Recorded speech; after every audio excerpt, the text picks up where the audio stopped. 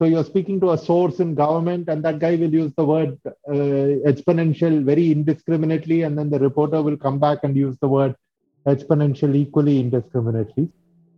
When you have numbers, when you're writing about numbers, you have to do the math and see whether the logic adds up. You have to do the math and make sure that the numbers are consistent. I mean, most journalists I know do not do this math. If your data story makes people stop and think, I think that is a far more, it's a far better result than just traffic, and I think that's far deeper engagement than just traffic.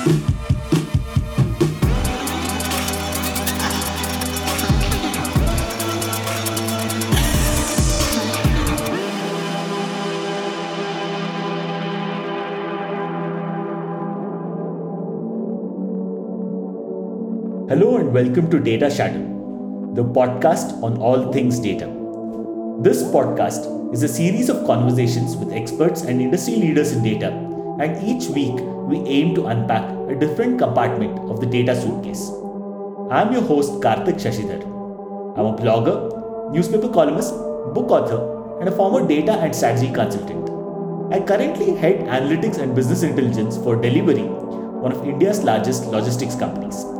You can follow me on Twitter at Karthik S, that is KARTHIKS, and read my blog at noenthuda.com, that is NOENTHUDA.com. All opinions expressed in this podcast belong to me and my podcast guests, and I do not reflect the views of any organizations we might be associated with. Nothing discussed in this podcast should be taken as financial or legal advice.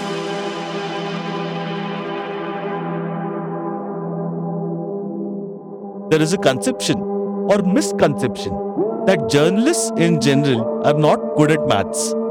It's rather common to see newspaper headlines and graphics that make basic mathematical and logical errors. On the other hand, in the last decade or so, we've seen a massive rise in data journalism. With more and more data being available, journalists are able to write stories exclusively based on data. So, how do these two square off? To answer this, we have Sukumar Ranganathan, editor-in-chief of the Hindustan Times. He was previously editor of Mint, of which he was one of the founding editors. He has previously worked in editorial leadership roles at the Hindu Business Line and Business Today. Sukumar has degrees in chemical engineering, maths, and business administration, and is interested in mathematics, science and technology, the history of business, new media, and data-based political journalism. He reads and collects comic books and is an amateur birder. He's a massive fan of the Grateful Dead. He tweets under the ID at HT_ED.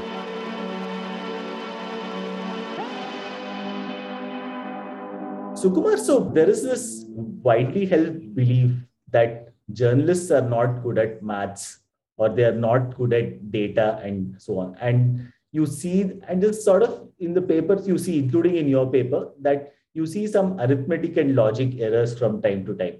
So is this characterization correct that people in the media are largely enumerate? And if so, why is the case? I think it's one of those generalizations that is actually pretty accurate. Usually generalizations are not, but in this, what you're saying is pretty much the case.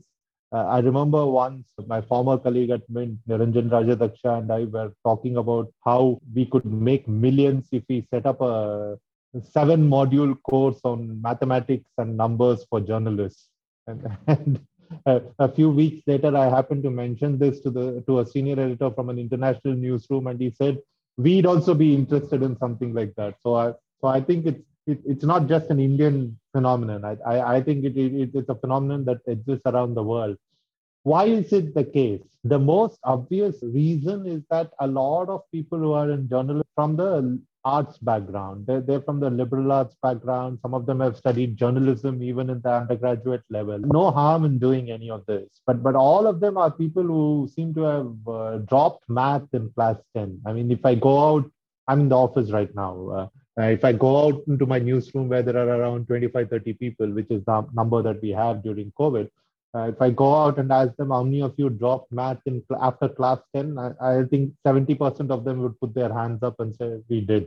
right? And that is one reason. The other reason is just that um, I don't think they apply their minds enough when it comes to numbers. They apply their minds enough when it comes to other aspects of good journalism. But I think the numerical aspect, maybe because they're not trained, and some of this training is very basic training, but maybe because they've not been trained, maybe because the numbers just they don't get down to it. So which probably explains why you find rudimentary arithmetic and logical errors of the sort that you were just mentioning.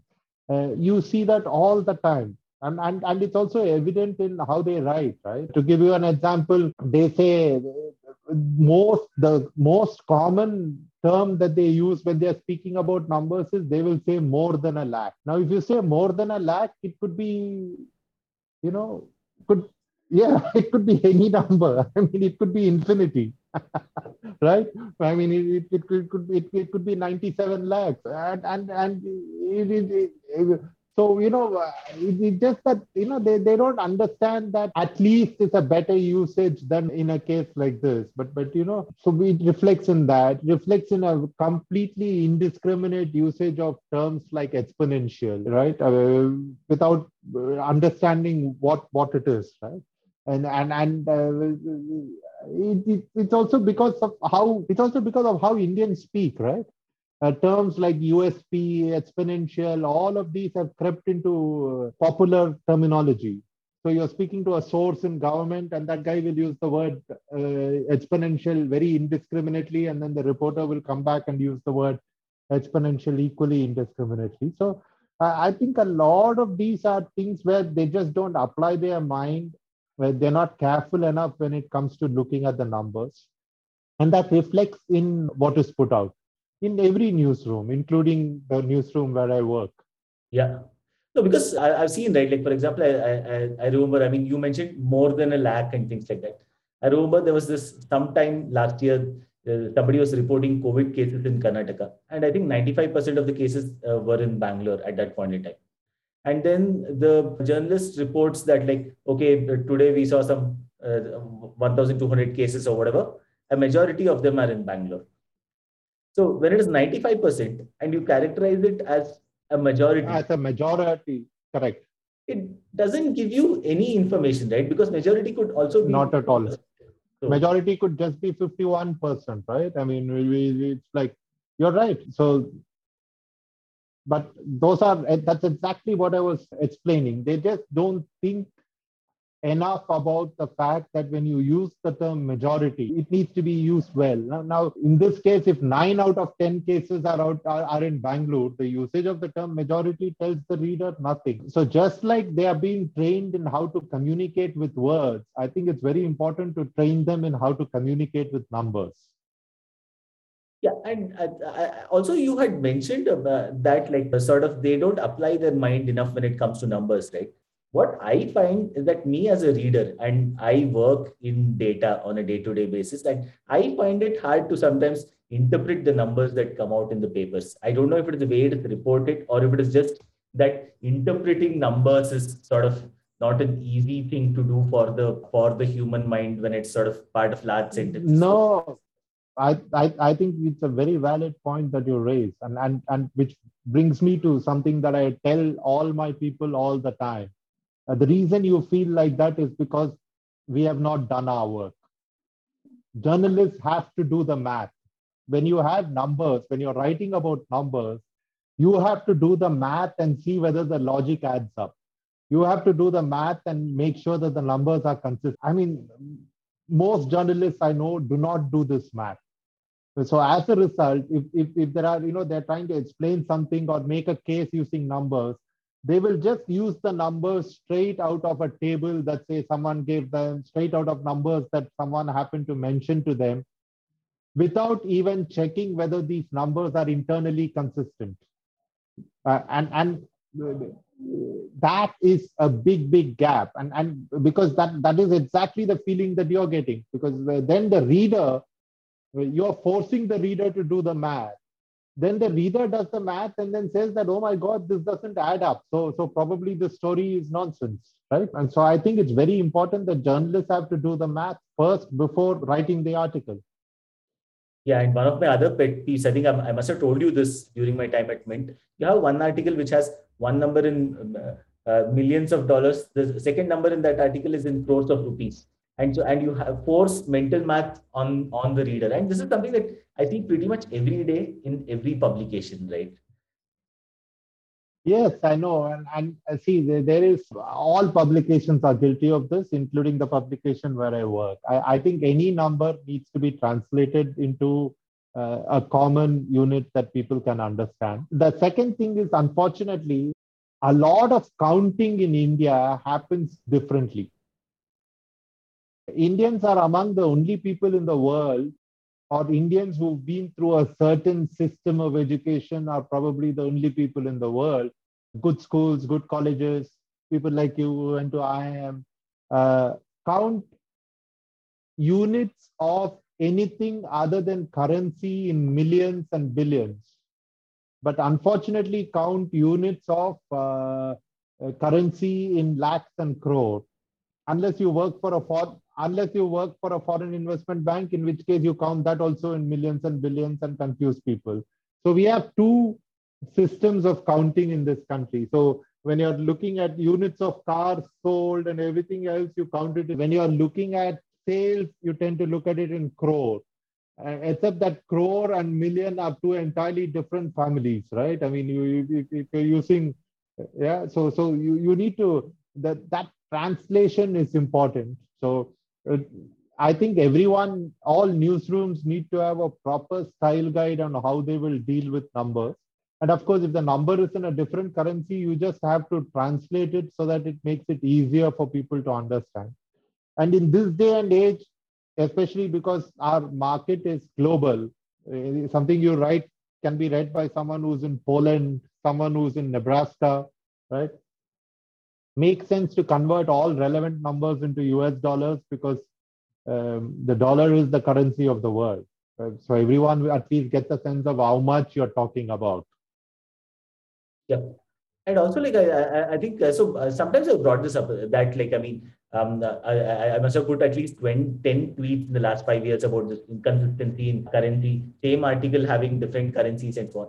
Every time the replies are no, but I can't understand rupees if it's in millions and billions. Yes, I understand, but if you just bring it to if the entire article has one currency, I can just make more sense of it. Don't keep making me multiply and add by 75. You should not make readers do the work. It's a very simple thing, right? I mean, and I think all of us are guilty of, unfortunately, forcing readers to do the math. And of course, sometimes what happens is when people convert in the newsroom, they get the conversions also wrong. And is the reader's work only limited to maths, or is it in other parts of journalism as well, where you kind of make readers do some logic or some calculations in their heads? It's largely math, right? I mean, I don't think there is any one area where there is as much of a gap as there is, because let's look at it this way: someone who's writing on agriculture, even if that person is a halfway decent reporter, will understand agriculture quite well and will be able to get across his point of view to the reader. Even if he's not a great writer, will be able to get across his logic, his argument, what he's saying. Math is where there is the biggest problem. Of course, you can also argue that there are issues with science, right? But even there, I think the problem is not as significant as it is there in math. But to answer your question very accurately, I would say that suppose someone writes an article on birds, and my son who's majorly into birds reads it, he will find 15 mistakes. But that's at the level of deep expertise. I don't think for the lay reader it's pretty much all right. But I just think that in math there's probably much more of a gap. Journalists are notoriously innumerate, as you mentioned. I mean, and that often gets in the way of logic. It gets in the way of facts. It gets in the way of investigation. investigative, it gets in the way of how you report numbers. The only other area where I think there is similar issue, again related to numbers, is in the reading and analysis of balance sheets, which at least the financial papers do reasonably well, not very well. I mean, for instance, we used to have really good people who used to be able to understand balance sheets, and we made sure that they conducted workshops for the rest of the newsroom, because if you can't read a balance sheet and a profit and loss statement, there's very little serious business reporting that you will be able to do, irrespective of your beat, right? So this innumeracy carries over into understanding of finances, understanding of corporation finances, understanding of state finances, understanding of corporate finances. So it is really a handicap.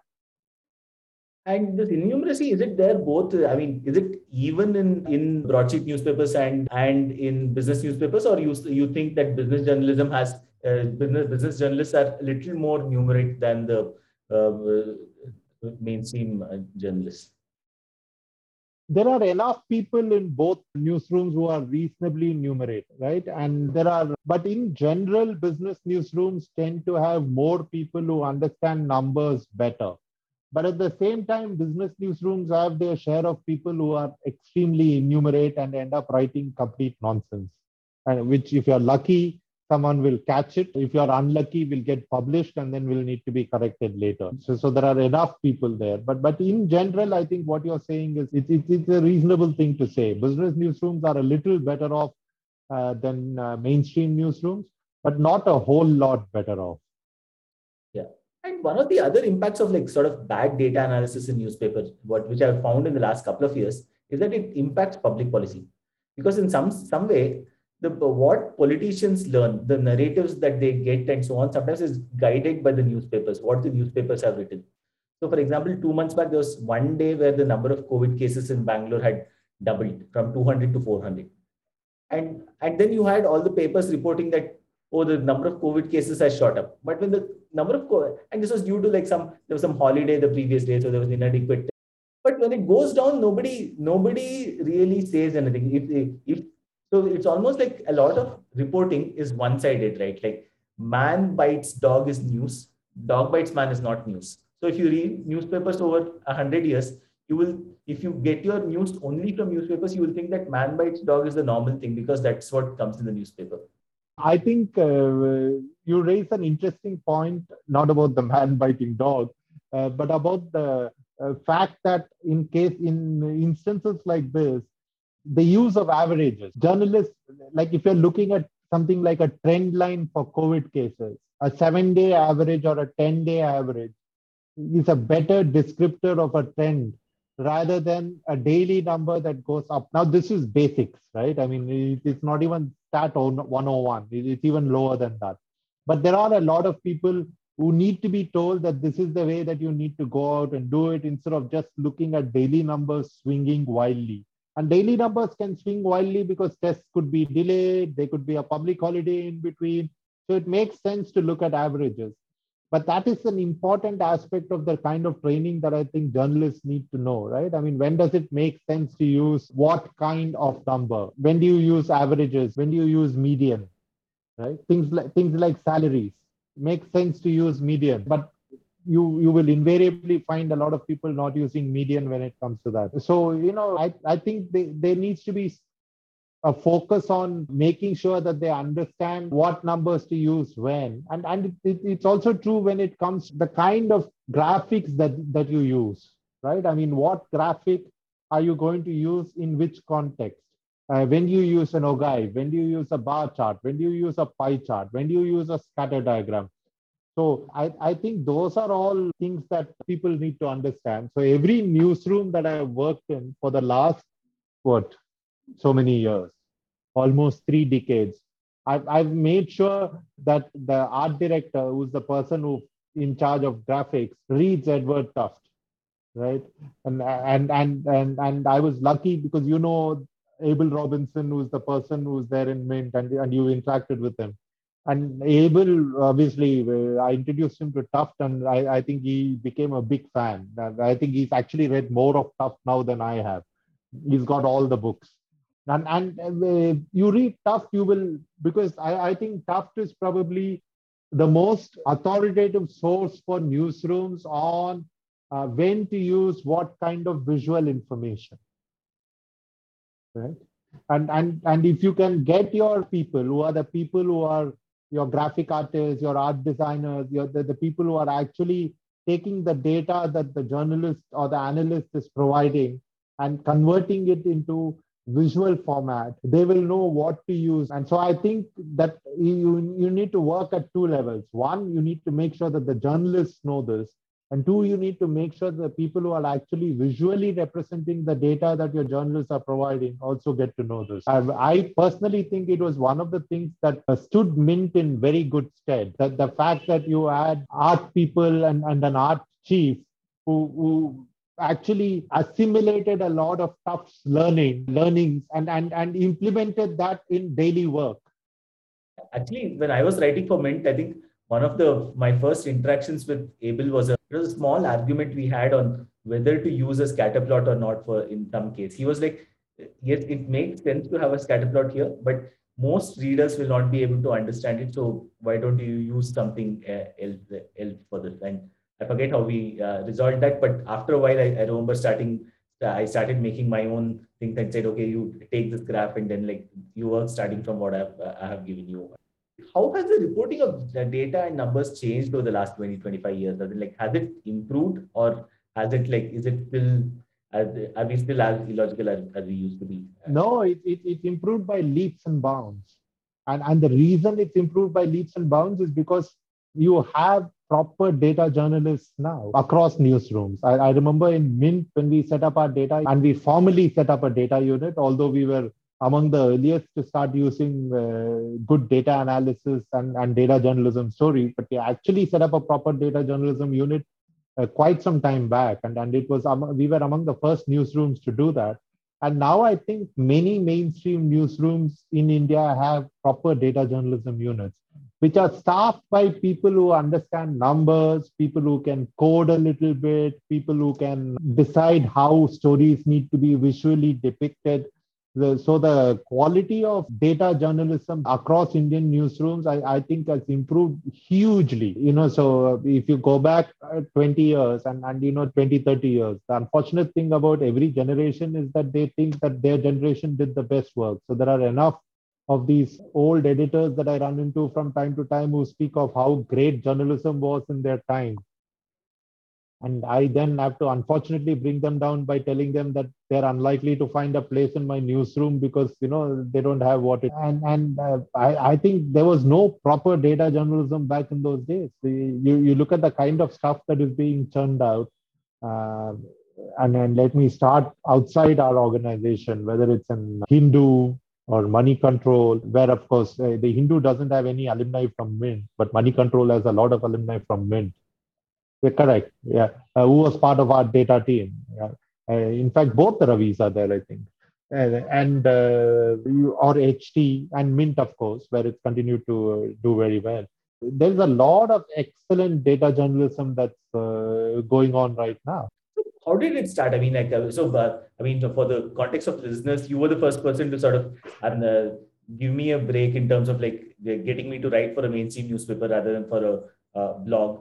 So and then like we had, I think there was How India Lives who used to do another very strong data series for Mint. And then of course, like you said, set up a large formal data journalism team. So how did this idea first come about on using more data in the newspapers, and how did you go about implementing data journalism? See, first of all, I don't think I should take credit for this because I think it was much more of one of those evolutionary things rather than me waking up one day and saying that, oh, we need to get into data journalism.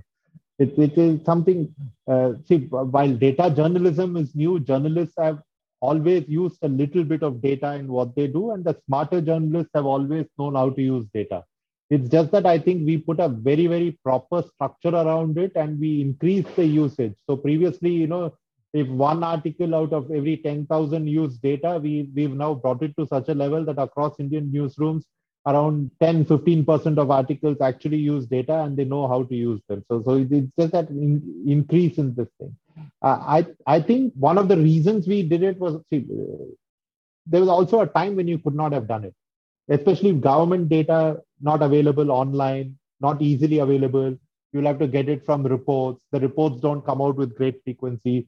So there has to be a progression to this. The first one is really the availability of data.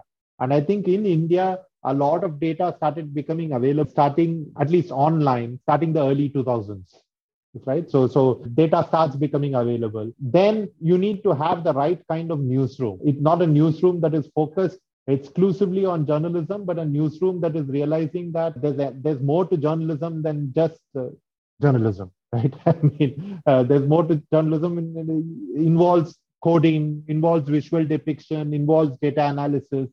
So you need to go out and hire those kind of people. And I think in Mint, we were very lucky that we had those kind of people. And what we didn't have, we went out and hired, or we just outsourced, right? I mean, we found very smart people outside, people like you, for instance. And in your case, I reached out to you because I was sent an analysis of, I think it was a Karnataka election that you analyzed. Yeah. Right. And I read it and I said, this is exactly the kind of political analysis that should be there in mainstream journalism, because I think you've done a fabulous data crunching thing with it and drawn some very nice learning. And Niranjan, I think, was the man who forwarded it to me. And then,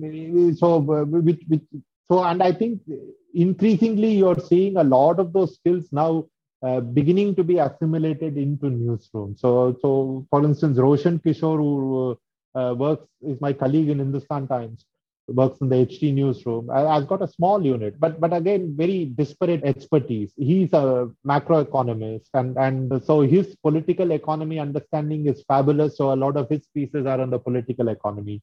He's got a colleague who works for him. Roshan runs that team. So he's got a colleague who's started specializing in weather and climate, among other things that he does. Then there is a third person who specializes in microeconomics and commodities. So again, there's a different expertise. And these are all areas where you find interesting stories that can be done. How easy is it to find these people? Reasonably easy, because you spoke fairly poorly of numeracy skills in newsrooms. I think numeracy skills, no, that's all right. Numeracy skills in this country are actually quite high, as you know. There are enough mathematicians, there are enough engineers, there are enough coders who are fabulous when it comes to numbers. And it's quite easy to go out and get those people to come and work for newsrooms, because some of them are interested in journalism, and you just have to go out and find the right kind of people. I think Mint also started running a fellowship which helped attract more people there. So you get young people and you tell them that we will train you in both data science as well as journalism. It appeals to a certain kind of person, and then you manage to get some of those people into the system. Like Abhishek, who works with Roshan, who's the specialist in weather, is one person who came in through such a system. Right. It's interesting because I think if you think about it, data journalism is a sort of, it's one of those skills where you need a few orthogonal skills to do that, right? One is like you need to have skills in data, maybe some coding, you need to understand numbers, and you need to be able to write. So I would imagine that it's possibly not that easy to find somebody who's like sort of who has potential in all three of these, since they're sort of uncorrelated. Actually, all of these are skills that can be taught to people who have some basic level of intelligence, right? I mean, none of these is really rocket science. Even the data part of it, which is actually the toughest part of it, is actually not very tough. So you can teach people how to write. I think the tougher bit is actually trying to get them to understand what makes a story, defines a story, and what people will be interested in, and why data journalism matters. Because the ultimate aim of data journalism, and I say this to everyone and they look at me as if I'm mad, but the ultimate aim of data journalism is to give complete control to the reader, right? Because all databases are hugely unstructured. My job is going to be to structure them intelligently. My job is going to be to write a fabulous editing engine on top of it and put a very nice visualization engine on top of it. So that if a smart reader is looking at that and wants to find extra stuff, just keys in the stuff and it turns out the output, right?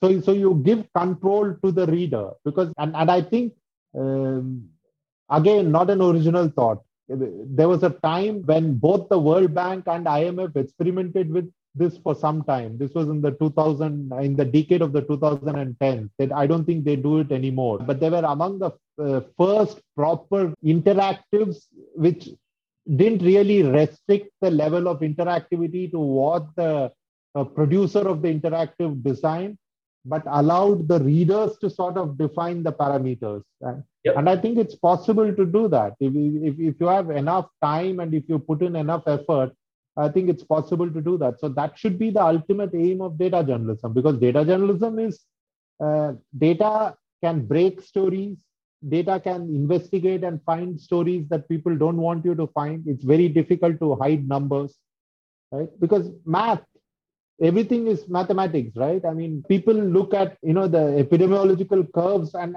they wonder what rules it follows. Sure, everything depends on the virus, mutants, all these things, but at the end of the day, there are certain mathematical truths that this curve will have to follow. And in the long run, this mathematical curve will be the same across countries. Yes. It's not as if it's not as if it's going to be one thing here and another thing elsewhere. So I think it's important to acknowledge these things and understand these things to really understand or to really appreciate what all you can achieve by just looking at the data aspect of journalism. So how do you know if a data story is good? I mean, I'm sure at least in the last decade, you would have edited tons of data stories. So how do you know what makes for a good data story? What readers are going to appreciate? And is the way you will edit an online story different from the way you would do it for print when it comes to a data story? See, the good thing about, I mean, let me come to the second part. The good thing about doing a data story online is online allows you certain kinds of interactivity. Even online allows you to share the data with online allows you to allow a little bit of reader flexibility in saying I want to see this parameter compared against that parameter. So you don't even need to do anything with the text. The fact that online allows these things to happen is good enough for an online data story. But otherwise, the data story, I mean, there are various scenarios, and I spoke about some of these. In some cases, it's just newsy, right? I remember it's very difficult to find data in India, right? So I'll give you an example. I think it was 2014. We've had several controversies and in this country, and a lot of controversies have got to do with what people eat. So I think it was in 2014 that there was this one of these controversies over beef. And Roshan, who used to work for Mint then, did a fabulous story called Who Eats Beef in India? Yeah. Okay, looked at it across caste and looked at it across states. Now, everyone thought he just pulled it out of a chart. Yeah. So there were enough people who copied it. I mean, there are several of these aggregation websites that just take stuff and use it. But several other people used it saying, and the source was the same source for me, the NSSO data. So I called up a couple of those guys and said, like, where did you find this in NSSO data? Because it is there in district level data. And that data had to be cleaned up and aggregated, which took Roshan and another person who worked with him spent several hours on it to collate it to make some sort of sense. And then from that distilled some insights on, okay, this is the community where beef is eaten, these are the states where it's eaten. And so what makes a data story? In this case, it was news. What makes a data story? A trend. If you can highlight a trend, right, in a data, if you can show that X proportion of cases of COVID are being caused by a certain strain, and that this is a strain that, it's a trend.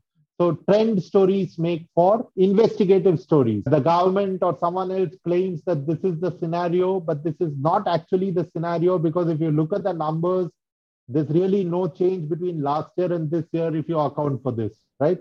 So fourth, discoveries. People say that Delhi's air pollution is caused by X factor, but a detailed analysis which has been carried out over the last 5 years shows that it is actually caused by Y factor, which is a discovery. story. So, you have a bunch of these things, and it's very easy to say that, if you're a journalist or an editor, you look at any of these and you know that, oh my God, I've got a great lead because readers are immediately going to be hooked by this particular thing. Now, that's true of everything, right? I mean, you just have to take the data approach to everything. Sports. I mean, I know you did a lot of stuff on sports, apart from all the other things that you did. But and it could be very simple. T20 matches are more unpredictable than one-day matches, more unpredictable than test matches. Strategy seems to matter more in tests. Form book seems to matter more in tests than it does. Longest unbeaten streak I think, is 27. In one day internationals, I think it's 21 or 22 or something. And in T20 cricket, if you leave out Afghanistan's performance in an associate championship, the longest streak is 9, right? So now if you say it that way, it's immediately a story, but it's a story that you've got on the basis of numbers. And I think that's what you need to look at. So the important thing for data journalists is to try and see, and you can approach it from both sides, right? Which is the fun thing. One, you can have a hypothesis and say, okay, great, I have this hypothesis about cricket, about COVID, about politics, about sex, about what kind of pizzas people like, and let me see whether this hypothesis is borne out in data. So you take that approach. The other one is to look at the data and crunch the data and say, oh, the data is showing this. Does this mean that this hypothesis is valid? Right? So you can approach it from both sides, and the better data journalists actually do both. Yep. Oh, yeah. I mean, I think in textbooks you read that everything should be done through hypotheses and things like that. But when you start working, you realize that you'll be, let's say, testing one hypothesis, and then the data will tell you something else about some other question. And exactly. And then you write a second piece on that. Right. Correct. So, because the numbers are just so, sometimes you get a hypothesis just like that, but sometimes you get an hypothesis by looking at the numbers. Exactly. So, but how is reader reaction to data stories? I don't know if you have a way to measure them and so on. Like, what has sort of kept you going in terms of data journalism, apart from the good quality that you've been getting in terms of supply? I think you get a lot of feedback. Now there are two ways in which you can look at feedback, right? I mean, obviously, there are certain data stories that check all the boxes. Like the Roshan data story on beef went viral, right? But it went viral because, at that point in time, this whole debate was so communally charged that the story was bound to go viral. But I think virality or traffic is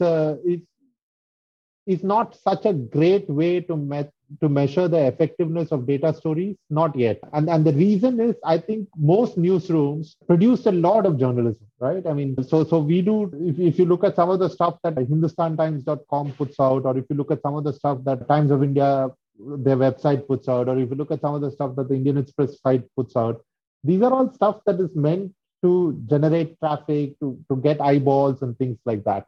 And things like that will always manage to get much more eyeballs than what, a serious piece of data journalism. But I think the quality of readership, and this is evident from the feedback that I get from people who send messages, who send mails and things like that. It's like what you say, right? What you said at the beginning. If your data story can inform policy, can enable better policy making, if your data story makes people stop and think, I think that is a far more, it's a far better result than just traffic. And I think that's far deeper engagement than just traffic. So I think that is the way you have to measure it. And of course, the ultimate test will happen and we chatted about this just before we started talking about data. A lot of it will also be reflected in how the paid or the subscription model of a lot of newsrooms like Hindustan Times, like of other newsrooms that use data of Mint, Fan Out. Are people paying for proper data stories? And I would think that they would. Sure, you'll always find more people who pay for pornography, right? But that is the nature of the world. But you will, I think, you will find enough people who pay enough for data stories. Yep. So turning one of my earlier questions around, right? I think we spoke about what makes for a good data story, and we took a few examples. What makes for a bad data story, in your opinion? What is it? Something like that you were? Are there certain things if you see them in the story, you wouldn't publish it, and so on? Yeah, see, the most unfortunate thing is there is data numeracy and there is data numeracy. You know this better than anyone else. So it's very easy when you're looking at a set of variables to establish a correlation between any two, right? And this is the biggest pitfall in journalism, right? I've seen it across so many articles in so many newsrooms, and some of which actually, including international ones, and some of these actually make it to light of day. They actually published, which means they've cleared some process. But you know this, right? I mean, and correlation is not causation, but people just assume that, oh, these two things, they're showing a relationship, so there must be a link. There need not be a link, right? And I think, and it definitely need not be a cause effect kind of thing. And I think people make a lot of those mistakes, and I think you see that very often in some of the output that comes out. That is a bad data story. Sometimes people just go too much into granular detail of the sort that readers are quite honestly not interested in. Again, doesn't make for great data stories. And this is especially true in political journalism, right? I mean, where it's possible to slice and dice and then slice further and dice. And then uh, uh, you go down to, and then on the basis of that very finely uh, sliced and diced data point, you jump back and make a hypothesis. And I see this so often in political journalism, right? I mean, you drill down till you come to one point, and then on the basis of that, you come to an hypothesis and then pass that off as this great, uh, big, blinding insight that you have, which informs politics as a whole in this country. It's not the case, right? So I think just like sometimes people read too little into data, sometimes they read too much into data. So I think that that's something that they have to watch out for all the time. Yep. And also one more thing is that nowadays, I mean, with the rise of social media, as you can see, a lot of journalism is sort of getting politically polarized, right? I don't know about your papers because I don't see anything there, but in some papers you can see, okay, based on the masthead, you know what the tone of a particular story is going to be, or based on who is writing, you know what the tone of the story is going to be.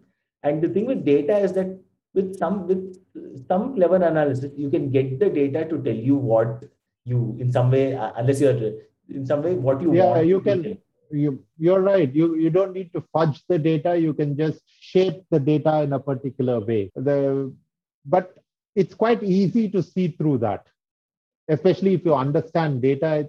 It's quite easy to see through that.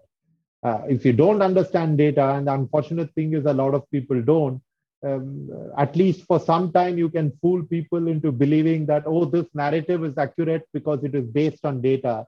While in truth, it's based on data which is taken in such a way to prove an existing hypothesis. And you know this as a data scientist, right? I mean, you have a hypothesis. I can just pick and choose the kind of data I want to choose and to show what's happening. Like, for instance, if I wanted to speak about the economy at this point in time, and let's assume my narrative has to be purely positive, then I would just simply leave out all informal sector data, right? So I just look at formal sector data, and then I can say, like, oh my God, look at this, things are extremely good. But you've left out a sector that accounts for the bulk of employment in this country, a lot of enterprise in this country, small enterprise. And you're right. It's easy to do that. But I would like to think that uh, A lot of data journalism that I see, and I I look at data journalism in three or four places, right? HT, of course, Mint, The Hindu has some very fine data journalists, and I don't see these narratives in at least these newsrooms. Here, I think that there is a certain sanctity which is attached to the data, and I know the people in both HT. I don't know the people in the Hindu's data unit personally, but I've seen their work. And there are also independent data analysts, right? I mean, you used to do a lot of data analysis. There's this very smart young data analyst called Rukmini who does a lot of data analysis, and she did a lot of stuff around COVID also. And I don't see any narratives that are emerged that they seek to perpetuate through the use of data. So I would like to think that there is this certain unwritten code of data journalism, right? Which at least all the good data journalists follow. Yeah. Yeah, no, completely makes sense. So I guess if you just go with a sort of a reputable source, it's likely that you can avoid this kind of sort of data cherry pick, sort of form your narrative kind of analysis, I guess. So, Sukumar, I think it's been a fascinating conversation. To end, this is a sort of a question I end all my conversations with. So, what do if let's say either a journalism student or some other student were to come to you and ask you how to become a data journalist, having been one of the pioneers of this in India, what would your advice to them be? I don't think you should use the term pioneer. So let's leave that aside. But I would think that first thing, most important thing is you need to know your basic math and statistics. There is no substitute for that. You can't suddenly say that software can help me do everything. I will get everything done and all that. You need to understand, because I think math and stats, especially when you do it well, it's not just a technique. And you'll understand this because I think you are a living embodiment of this. It is a mindset. Yes. And I think if you have a good background in that, you have that mindset. It's not a mindset that can just be acquired by reading a few books or getting stuff done and all that. And the best time to acquire it is actually in school, however bad some of our math teachers may have been, right? I mean, because we've all had good teachers, we've had really bad teachers. And some of them make even interesting subjects like operations research sound very boring, but then fortunately we sometimes end up with great teachers who open your eyes to what I really understood operations research when I studied manufacturing, right? Because I had a practicing man who was a manufacturing consultant to companies who taught me, and he just opened my eyes onto what operations research could really, why we were really studying operations research and what it could do for you. So I think it's very important to get that grounding. It's very important for data journalists to know some level of coding. In this day and age, I think it's important for everyone to know some level of coding.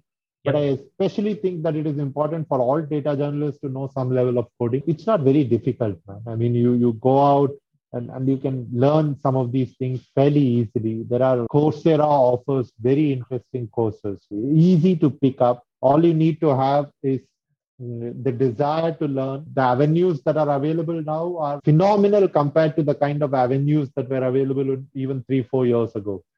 Yeah. And the third thing is to acknowledge the fact that while there might be glamour in TV journalism, especially anchoring and all that, and there might be a lot of fame to be had in investigative journalism or long form journalism and all that, often very possible or often only possible to tell the real stories that matter through the data. And I think that is probably the reason why people should want to become data journalists more than anything else.